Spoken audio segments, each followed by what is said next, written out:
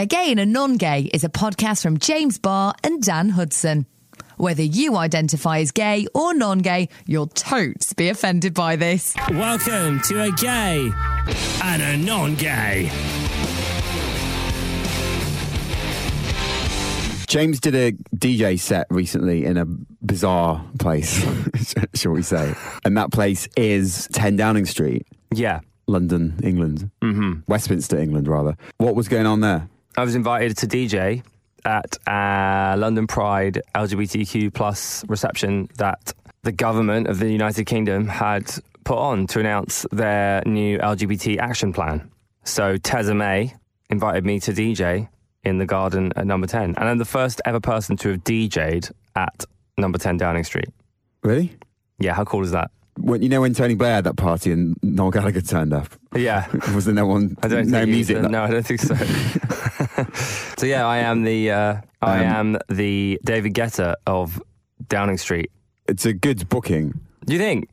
I didn't think you'd say that. I thought you'd be really anti it. Well, it's not for me to be anti or not, is it?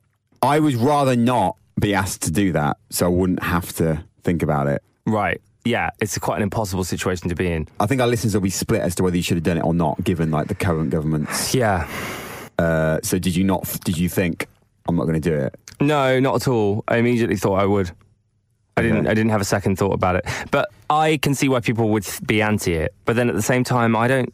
So yeah, I mean, we haven't really explained what's going on. We're just assuming knowledge here from people. Well, the Conservative Party traditionally has not been particularly helpful to the LGBT community. And we discussed that in the Section 28 episode. So that's one element. And the other element is that the current administration isn't really that helpful and has, for people outside the UK and even people in the UK, so the Conservative government is being propped up in a minority government by the Democratic Unionist Party of Northern Ireland, who don't have a great track record on... No, because actually gay marriage is not... We say it's legal in the UK, it actually isn't, because it's not legal in Northern Ireland, which is part of the United Kingdom. It's legal in England, Wales and Scotland. I know it's so confusing to the US audience, but yeah, it's not legal in Northern Ireland. And abortion is illegal in Northern Ireland. It now is legal in Ireland, but not in Northern Ireland, which is part of the United Kingdom, which is meant to be this beacon of liberalism. I don't really buy that argument about the DUP. I don't get it. Because I know what's going on. I know the government had to go into cahoots with them to prop themselves up so they could continue to run the country and serve themselves. They didn't have to do that. Well, what would have been the other option? Well, the opposition could have formed a government. Yeah, but they had less votes. So they had less of a right to do that. Not necessarily. If the Labour had joined forces with the SNP, for example, which they never would have done, right? Why not? No, they probably would have done. Right. Okay, but they didn't have the right to because the Conservative government gets the first. Yeah, I think. Yeah. Option because they have more votes. But they could. But also, okay, we hate the DUP, but people in Northern Ireland must have voted for the DUP. Yeah. So those people are legitimately MPs in the UK. By a group of other people. They've been voted for. They represent the people, right? Well, no, because the point that you're missing, they're elected to represent the constituents in their area. They're not elected to make national policy, which is what they're now doing. So that's why it's undemocratic and farcical. Do you see what I mean? I mean, I do, but I also still think, my point wasn't that. My point was more just people have voted for them, so those people's opinions are valid anyway. But yeah, you're right. They shouldn't be running the country because they're only a small Northern Ireland party. Anyway, my point is, I didn't feel as though, and I still think this, that I wasn't being asked by Theresa May. I was being asked by civil servants that work in Number 10 for the government. Right? Yeah. It's the government of the United Kingdom, regardless of party or... But it's not. You can't separate it. You can't. Why? I think you should. No, I don't think you can. I think you should. Well, there's two ways of looking at it. One, you could say by going there, you're endorsing the administration. And another way of looking at it in the same way is by not going, you could have made a big protest statement by declining the invitation. I just think that makes you look like, I don't know, I think that's attention seeking to me. I feel like that is attention seeking. Yeah, but these people that tweet stuff like that. Oh, today I was invited by this publication to write this, or I was invited by this politician to do this, but I hate them, so no, F you, I'm not going. And then all the retweets come in and they look really amazing, and everyone's like, oh my God, you're such a great person. But it's seeking attention for good causes normally. Like, there's an element of... It feels very contrived to me. Yeah, there's it doesn't an element feel of that, genuine. But everything is these days, isn't it? So I've got to make allowances. No, I don't think so. I don't think that's fair. Would you DJ at the White House? No. Why not? Absolutely not. Why not? Because I feel like the American president and the way their system works is quite different to the UK one, in that he seems to bring on all of his staff, whereas the staff at number 10 stay the same, don't they? Regardless of who's in charge of the country. Is that not correct? Yeah, that's correct. Whereas in the White House, everyone seems to get kicked out. Their website changed. They took off loads of LGBT rights from their website on the day of the administration change. Like, it seems like a much... Would you DJ at the White House? No. I would make a song and dance about it if I got asked. I wouldn't. I just wouldn't do it. I would. I don't know why you'd make a song and dance because I'd be raising awareness. What's the point? No, you're not raising awareness. Yeah, you are. If I get invited by Donald Trump for some reason to go to the White House and I don't go and I make a statement about it and people retweet it or whatever. Well, why don't you just tweet that anyway? No one's going to know whether he actually invited you or not. No, I don't think if you haven't accepted the invitation, then an invitation is not valid. But you're missing an opportunity to big yourself up and say, look how great I am. There's an element of bigging myself up. So to be honest, to offset that, I'd probably give some money to charity or something. Oh, please. No, you wouldn't. What do you mean, no, I wouldn't? What do you mean? Because you're only saying that because I'm questioning you, but you may not have even thought about that previously. No, Maybe now you would and go, okay, well, if I'm going to do that, I'm going to give the charity. But previously, before this conversation, I don't think you would have done that. No one would think to do that. No, I do. I have a bit of a policy. Oh, another policy, everyone. I can't take you seriously. It's more of a policy proposal at this stage. Okay, right. There's a white paper in my head. Great. On it. Dan studied politics, everyone. He knows the paper colours. If I sometimes feel if I'm benefiting from somebody else's misfortune, then I generally give money to a charity in that area, if that makes any sense. Would you DJ for Putin if you were Russian? Well, Elton John wants to talk to Putin. Yeah, but he doesn't want to... So maybe I would. Do a rendition of Crocodile Rock. I don't know. I think the point is, if you're invited, you show up and you say what you want to say, right? But you didn't... I did speak to her. What did you say? You haven't even asked me. I did speak to her. I did talk to Theresa May. You said about the podcast? No. Why not? I said, I host a podcast. I have a listen. It's really funny. We talk about the admin and to do with gay sex and douching. And we've just been in the Financial Times. That would have made a listen. Yeah, that would have made a listen, yeah. So the government have announced an LGBTQ action plan, and I guess it was the launch party for this, right? The launch party. Yeah. I mean, I don't know if it was a launch party. There was a lot of... It was kind of beautiful, actually. Really? Yeah, I disagree with a lot of what's going... I mean, the majority of what's going on in this country right now. And we don't really ever talk about politics here. We kind of do, actually. I mean, everything's political, isn't it? But yeah, go on. I just felt as though better to have a government, especially in the current climate, when you've got Putin ignoring LGBT people everywhere and worse, and Trump and everything he's doing, spreading bile about gay people and LGBT people. I think it's very important that the UK government is standing up and saying lives for LGBT people in our country are not good enough and we should do something about that. Now, whether that is lies or whether she's the right person to say that because she voted against gay marriage and she has a very bad history of LGBT rights as the Home Secretary, whatever, is another conversation. But the fact that she, as the British Prime Minister, is standing up and saying that is important. That is the right thing to do. That is us going in the right direction, right? Yeah. That's how I feel. So that was my feeling of the whole thing. I thought, well, things aren't great. Things could be better. The DUP, Brexit, etc., but in a very unstable climate, for the Prime Minister to stand up and say, we were wrong about Section 28 and almost apologise for it, for voting for it.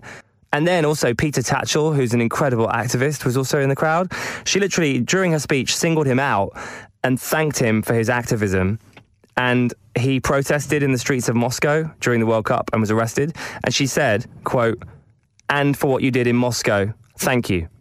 The British government thanked him for his protesting in Moscow. Two things. One, I mean, if Peter Tatchell's going, that would be enough of a justification, I think. So should I just reply to the haters saying Peter Tatchell went, CC, Peter Tatchell Yeah, possibly. But actually, I think what you're saying is nonsense. I don't think it's really. It's a big. Oh my God, they apologise. Like they've only apologised now because it's politically expedient to do it, and they literally don't have a choice. I don't think you can stand there and go, they do have a choice. God, like how. Not really. They do. They could just really. I don't think it's a vote winner anymore to be as blatantly homophobic as they were. It doesn't matter if it's a vote winner if that's how they feel. Come on, though. We're talking about politicians, so right. So you just feel they're just doing it because it's a vote winner. Well, they're doing it because I think they have to now because the climate's changed so much, and from this vantage point, it is ridiculous. It was ridiculous at the time as well. I don't think they could go on and on and on when we're living in a country where things are getting better all the time for LGBT groups. I don't think you can have a government who introduced that legislation not apologise for it by now. But I don't think they get any credit for it. I think it's just like, okay, apology heard, but not necessarily. I'm not giving them any credit. Accepted. You are, though. You're saying, it was amazing that she... Oh, no, I'm not. I'm not saying... You're completely mishearing that, and I'm sure lots of people are. I am not saying she's amazing at all. I'm saying it's amazing that we are in a country where the Prime Minister will stand up and say those things. That's what's amazing. We're lucky to have that from where we've been. Yeah. I'm not giving her any credit, and I'm happy she apologised, but I don't necessarily forgive her. I actually don't forgive her. But I don't need to forgive her. I just need to go, thank you for now. Yeah. So that's what I said to her. I said, I grew up at school during Section 28. Thank you for being a Prime Minister that is on our side now. You said that to her? Yeah, that's what I said. What did she say? She nodded and said, thank you. It was like a 2-second conversation. Yeah. She also told me she could hear my music very loudly in her office while she was trying to work. Oh, really? Which is funny. Have you derailed Brexit? It's all my fault, guys. Anyway, I don't know, if that is the right thing to say or not. I'm not sure what you would say, but that is how I feel. I'm thankful we have a Prime Minister that is saying the right things.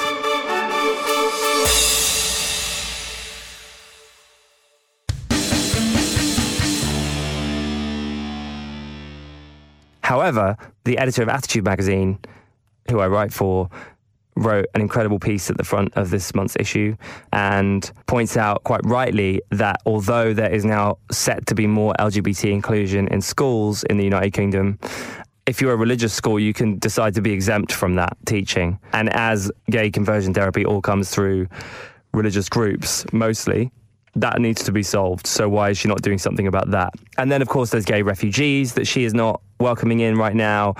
And there are countless other things to sort out, but at least it's the right direction, no?